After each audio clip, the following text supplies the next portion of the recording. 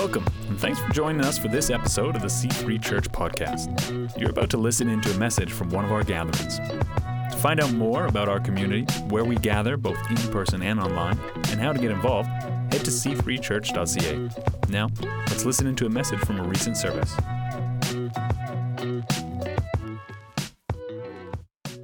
Hey church, we are at the very start of a series on David and Saul. Scott, that was wonderful. Thank you so much. Firstly, is this timer counting me up or counting me down? Okay, because I've definitely got more than 4 minutes to go. That's great. Hey, we are starting a series on David and Saul. How many of you know who David is? Let me see those hands. How many of you know who Saul is? Okay, a few hands there too.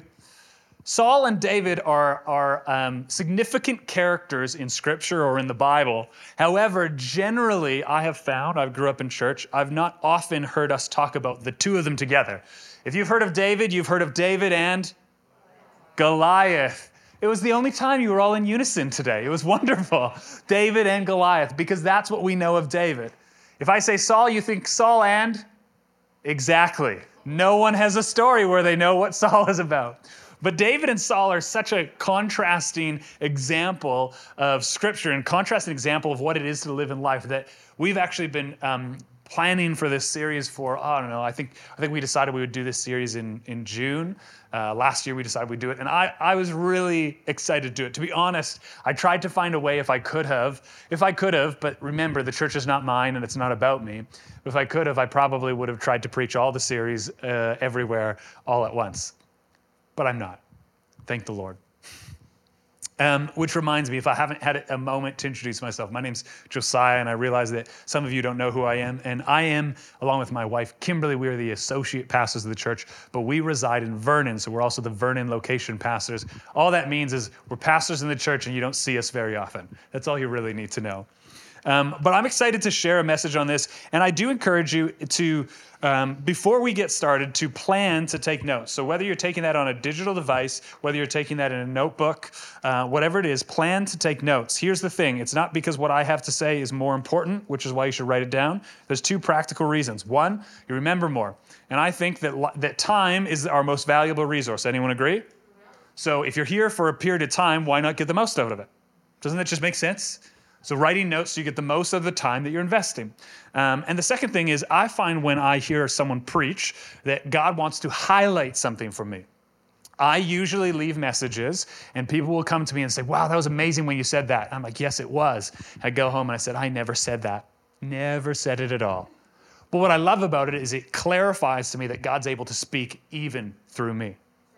So take notes so that when God's speaking, you can record it. Make sense? And we're going to start at a verse, and it's not going to be the one that they have on the screens because I gave them every other verse but this one, which is why the screen people love me with the love of Jesus only.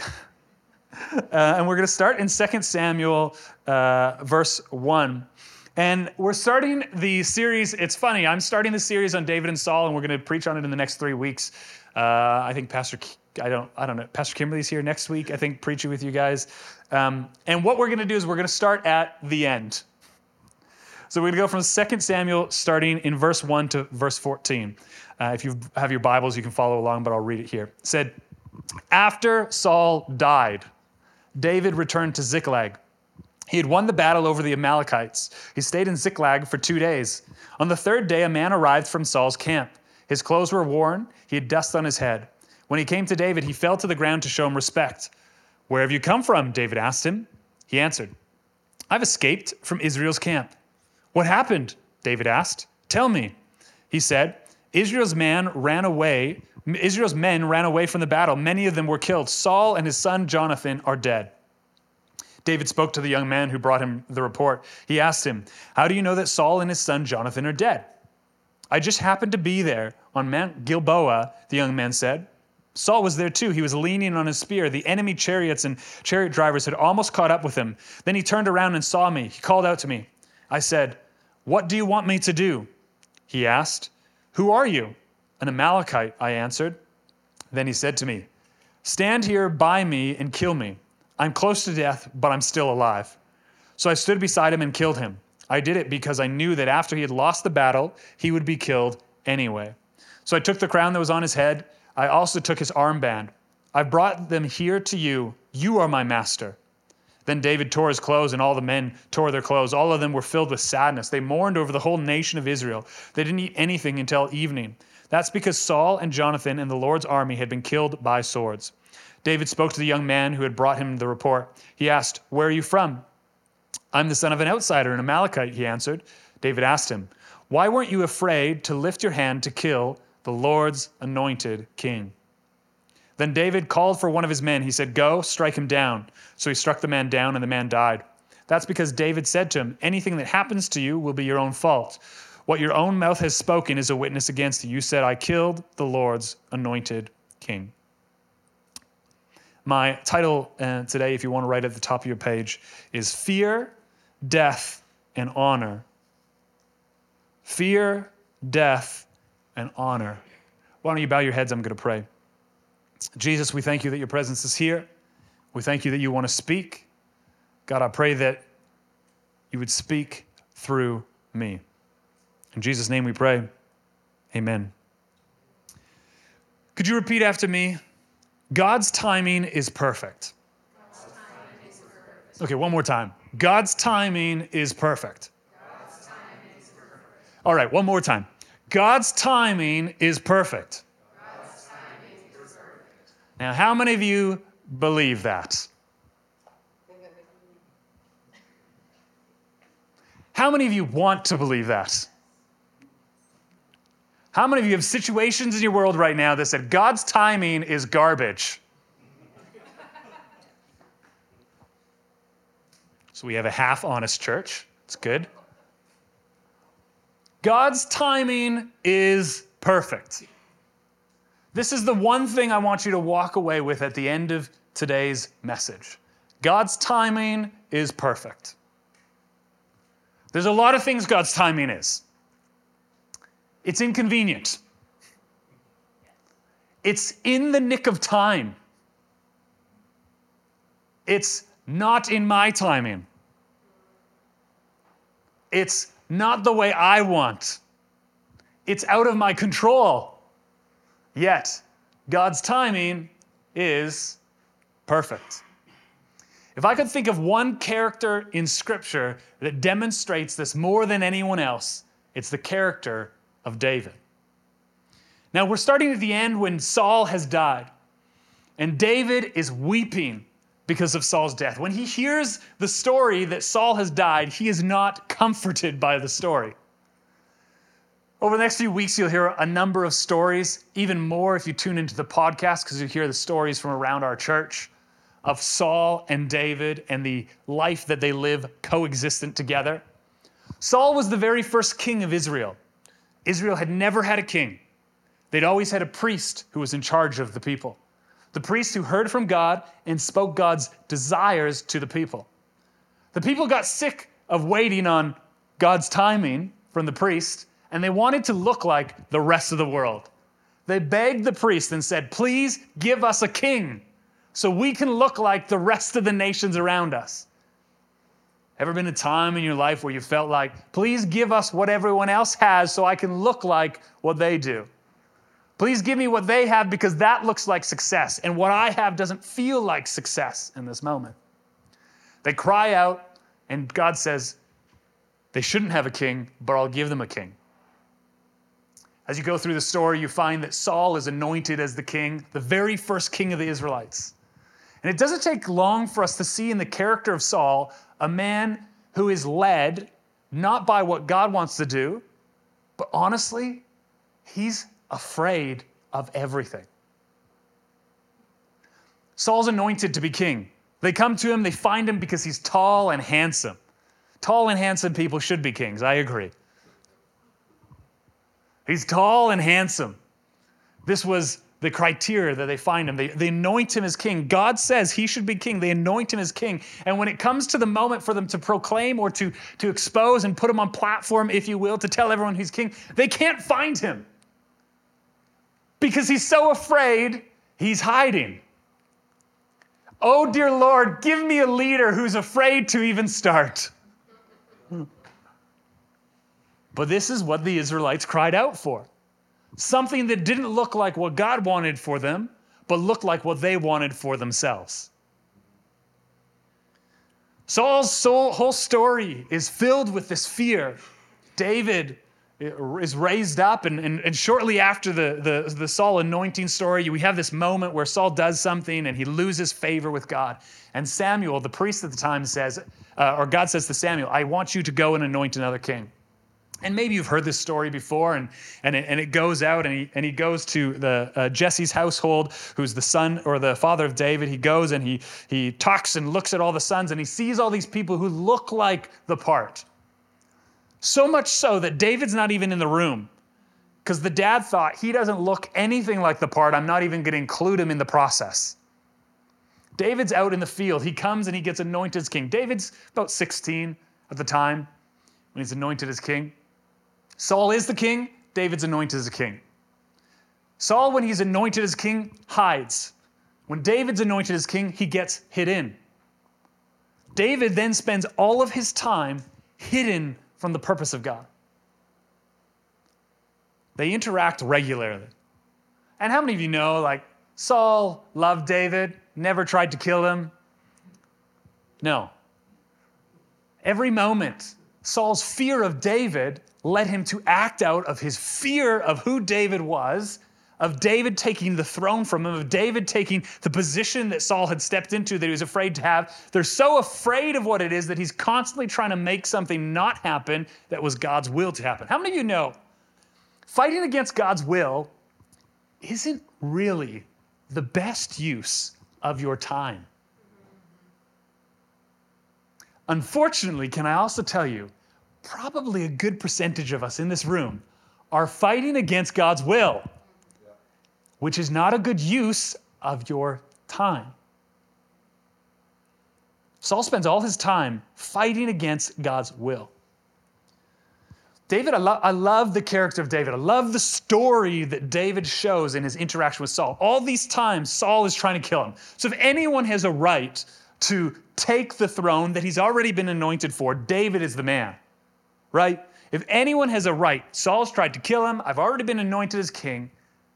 Yet every time David is placed into a situation where he can acquire the throne, acquire the kingdom in his own might, he looks at Saul and recognizes not who Saul is, who is a terrible person at this point in time, but he recognizes that it doesn't matter the conduct of Saul, because Saul yet is God's anointed one. David has this recognition that when I look at Saul, I'm not just looking at the man and the human, but I'm looking at the anointing, I'm looking at the position, I'm looking at the authority, I'm looking at the place that God has put on Saul, not just the place that man has put on Saul. It's an amazing thing that changes in our world when we start to look at people, not based on what we see, but what God sees.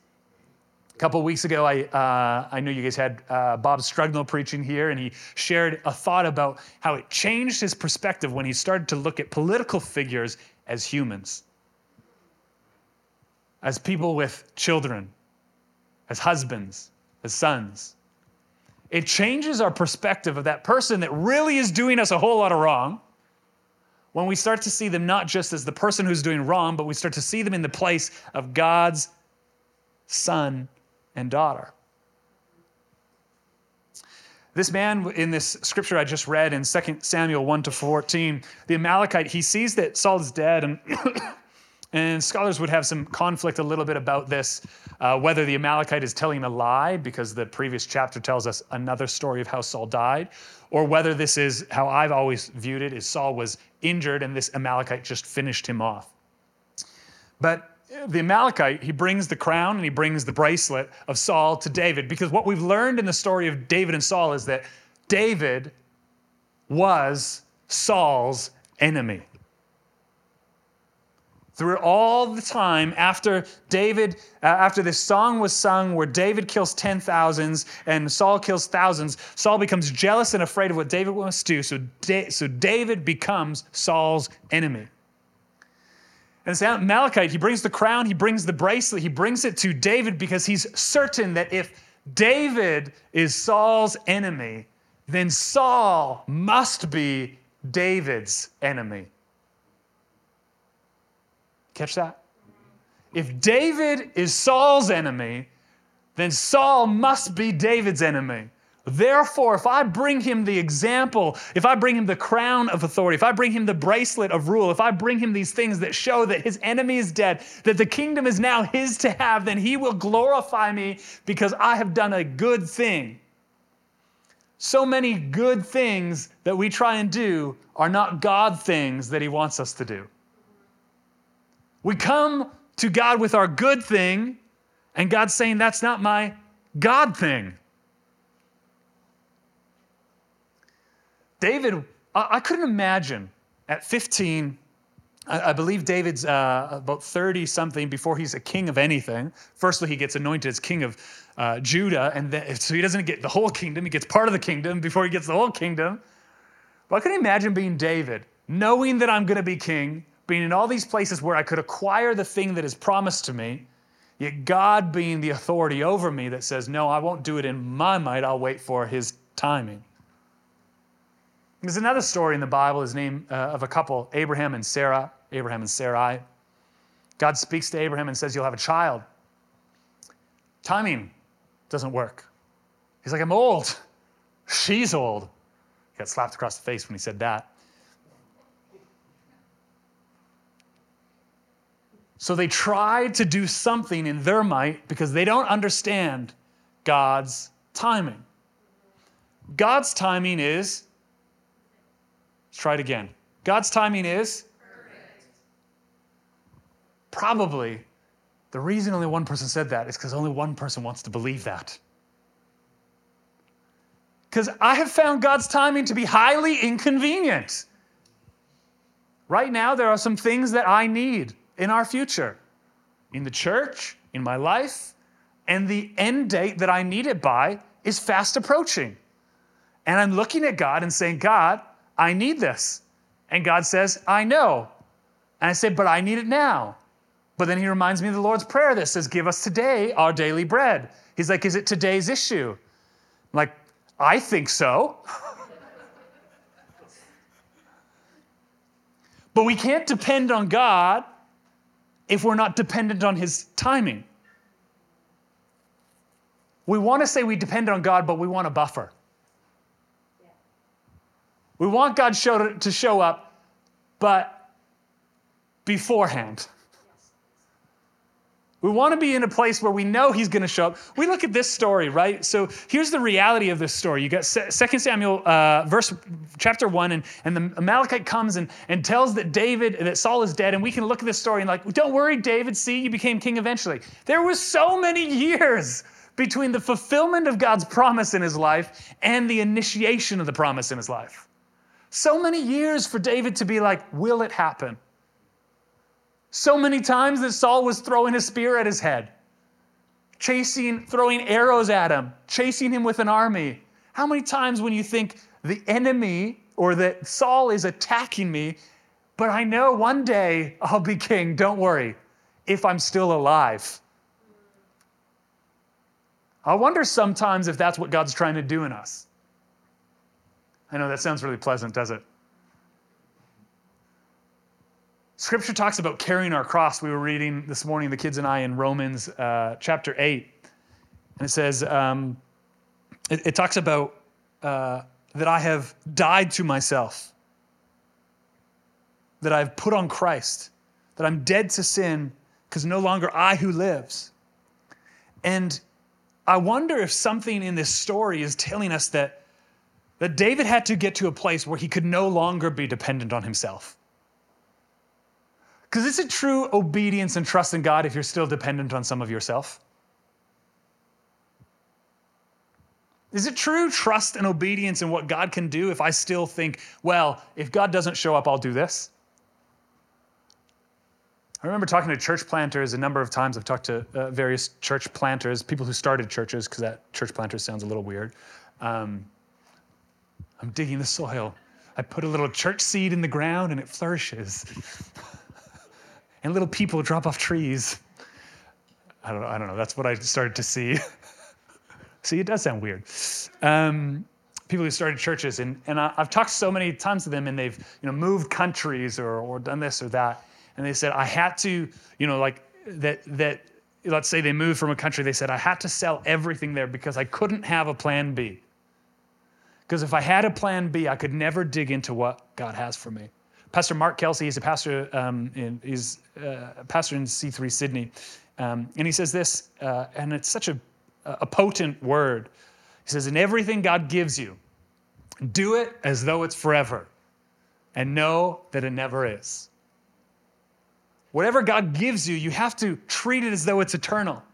Dig, cultivate, work on, believe for, trust. But you have to make sure you're not holding on it so tight so when God says it's time to move, that you're saying, well, no, God, I'm still here. Want to know another interesting phrase I heard this week? I was sitting on a call with a number of pastors, and we were talking about what I feel like is a move of God coming. And if that doesn't mean something to you, that's fine. You can put it aside. But really what I mean in that, I guess you can't put it aside because I'm going to talk about it again. What I mean in that is that it's just this time where God is present and moving in the world in a different way than he has before. And history, one of the pastors, he said, history has showed that the greatest,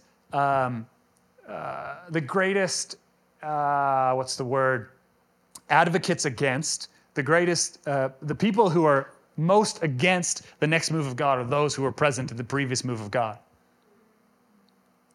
Because they want it to look like that move of God. And I find so many people who are living in that move of God and haven't found today's bread.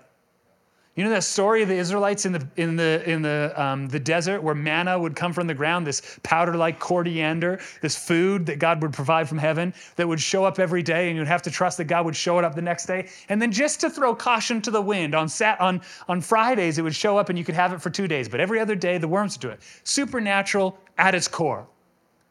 But just that simple reality that trusting God becomes the essential ingredient, not for the provision, but for the obedience. David lived a life clarifying that he trusted God for God's timing. So much so that even when Saul, who David then would replace, came into the kingdom, David didn't celebrate.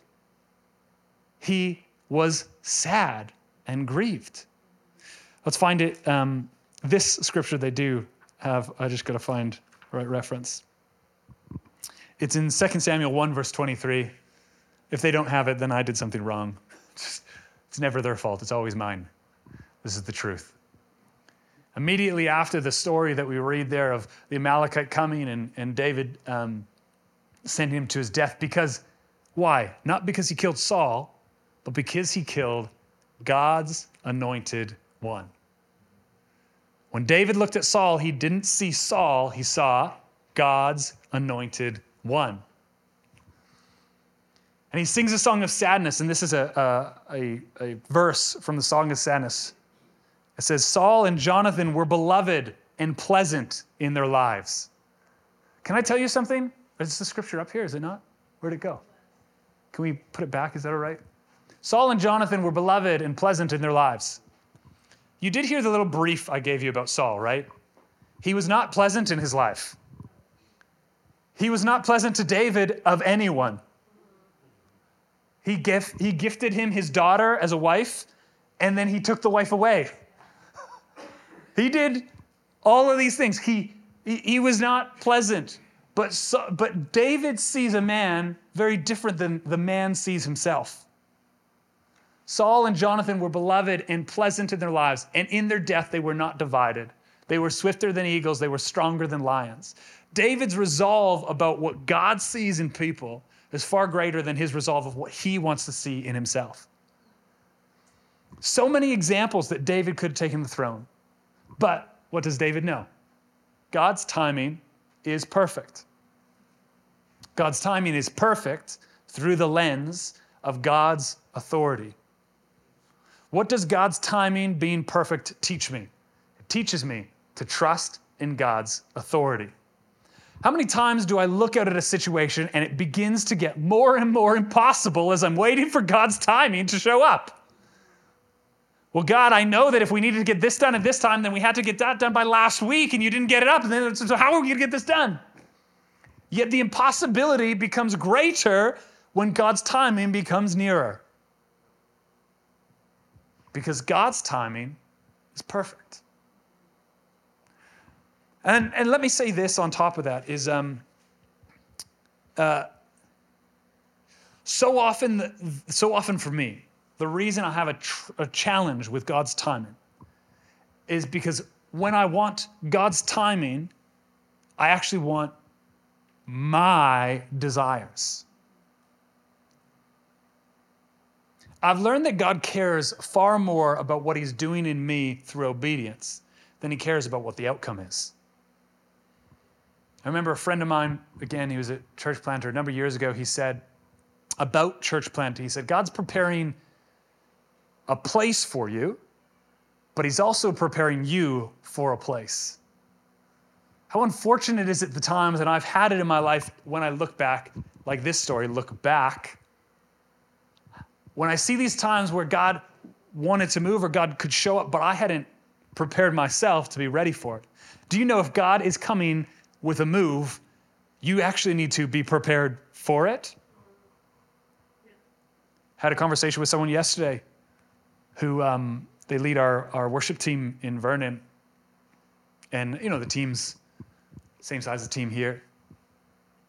And I said, if suddenly 15 team members showed up, would you have been developed enough as a leader to be able to lead them? Or can God not send them because you're not ready for them? Sometimes the reality is God's timing is waiting on our work and development. God's timing is working on our obedience, working on our heart, working on our soul. Because God wants you to be prepared when the harvest is ready, not just the harvest there and no one ready. God's cultivating the soil of our soul while he's preparing for what he wants to do. Because God's timing is perfect.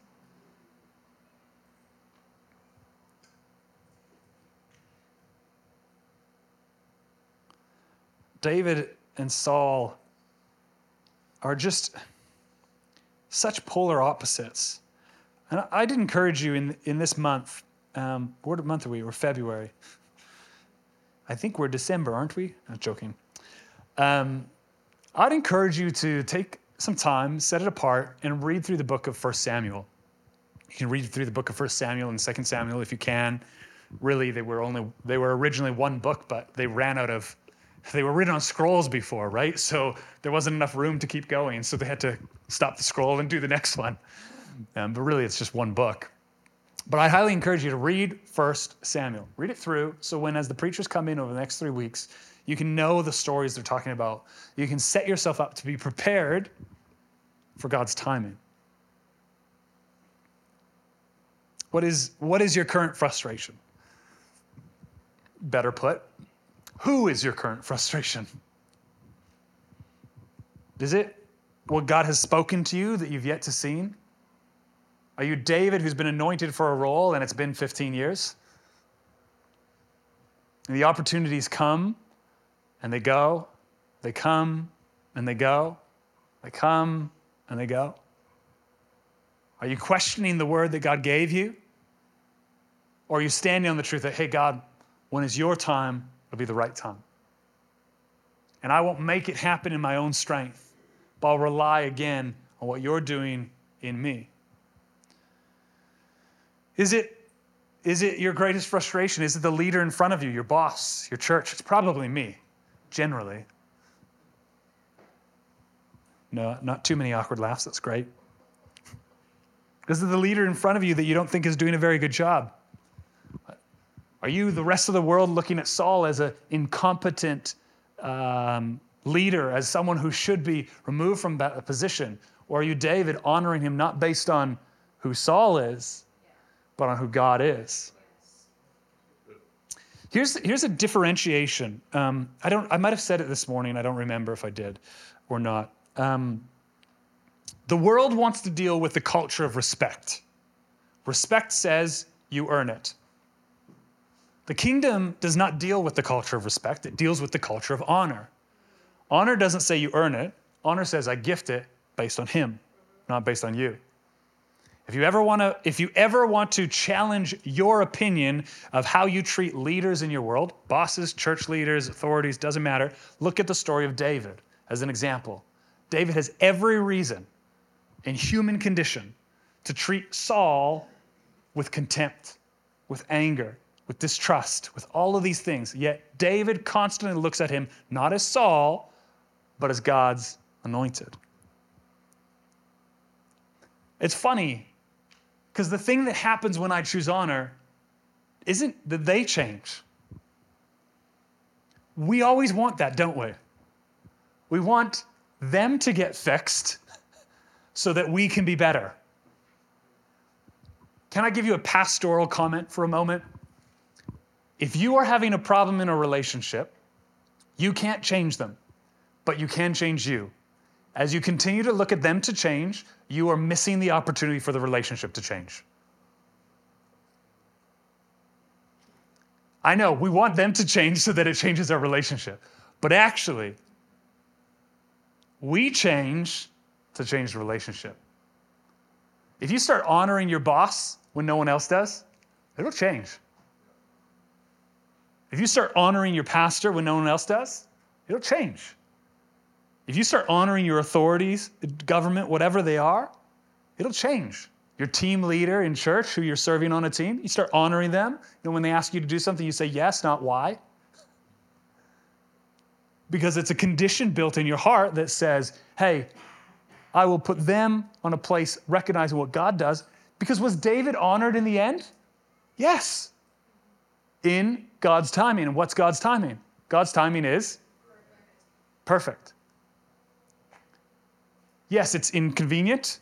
Yes, it's in the last minute. Yes, it's not what I want, but it is perfect. The beauty of hindsight is we look at how God was ordaining those steps so they lined up to here. The challenge of present is not seeing the end.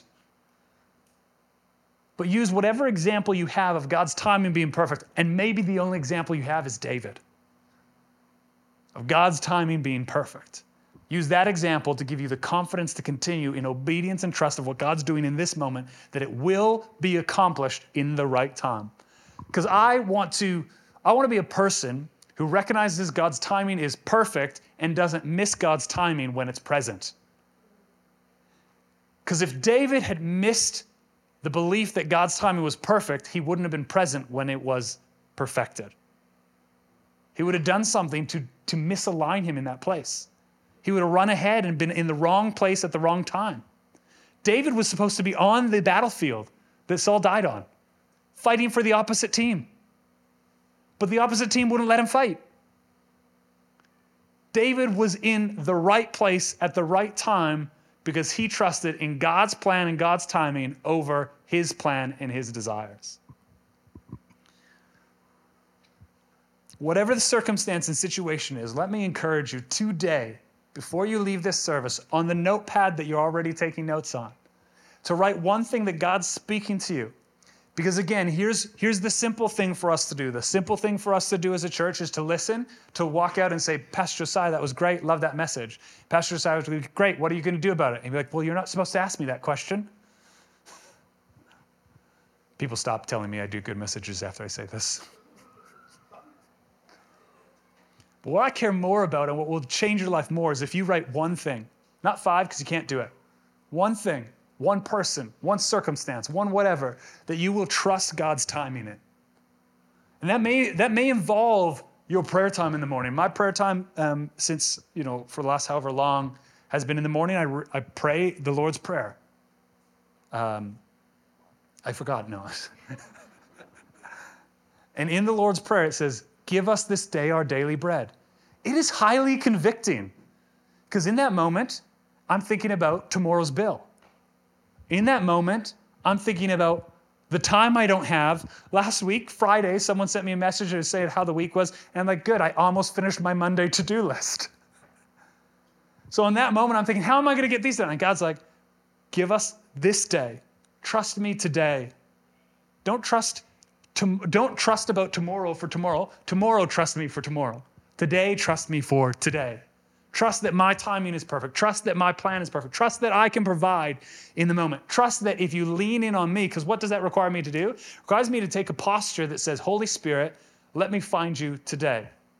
Most of us take a posture of, Holy Spirit, let me find you on Sunday. No. Holy Spirit wants to find you today.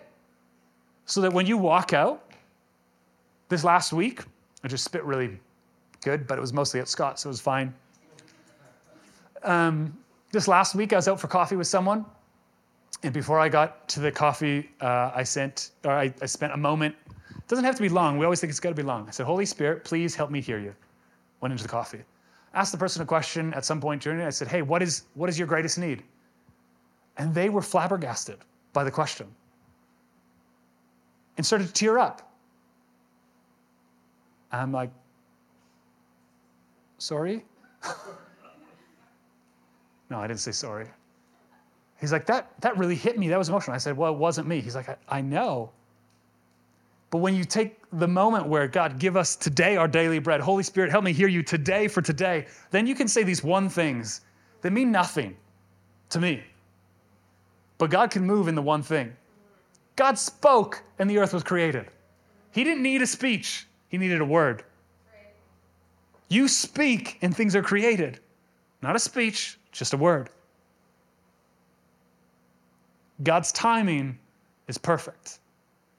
And God's perfecting me for the perfect time, not just for what he wants to do in me, but God ordains those things so that I'm in the right place at the right time, not for just me, but for the person that I say, hey, what's your greatest need? Why don't you bow your heads? I'm going to pray. Jesus, it's all you. God, I thank you that we really don't have to accomplish much. We just have to be obedient to the little you ask. God, I pray that each person would walk out of this room with this revelation. God's timing is perfect. God, I thank you that I have no idea what that means to anyone in the room. I have no idea how it relates to their circumstances, their situations, their relationships, their finances, their worldview, or any of that. God, I thank you that I have no idea. But God, I know that's the word you put on my heart. And God, I know that that touches people where they are because you move. God, I pray that anything of this word that is of me, that it fall apart, God, but the things that are you, that they would agitate us into action. In Jesus' name we pray. Amen. Thanks for tuning in today. Each week, we gather in cities across our region and online to explore the truth of freedom available to all in the message of Jesus Christ. To find a gathering near you or to find out more, head to c3church.ca.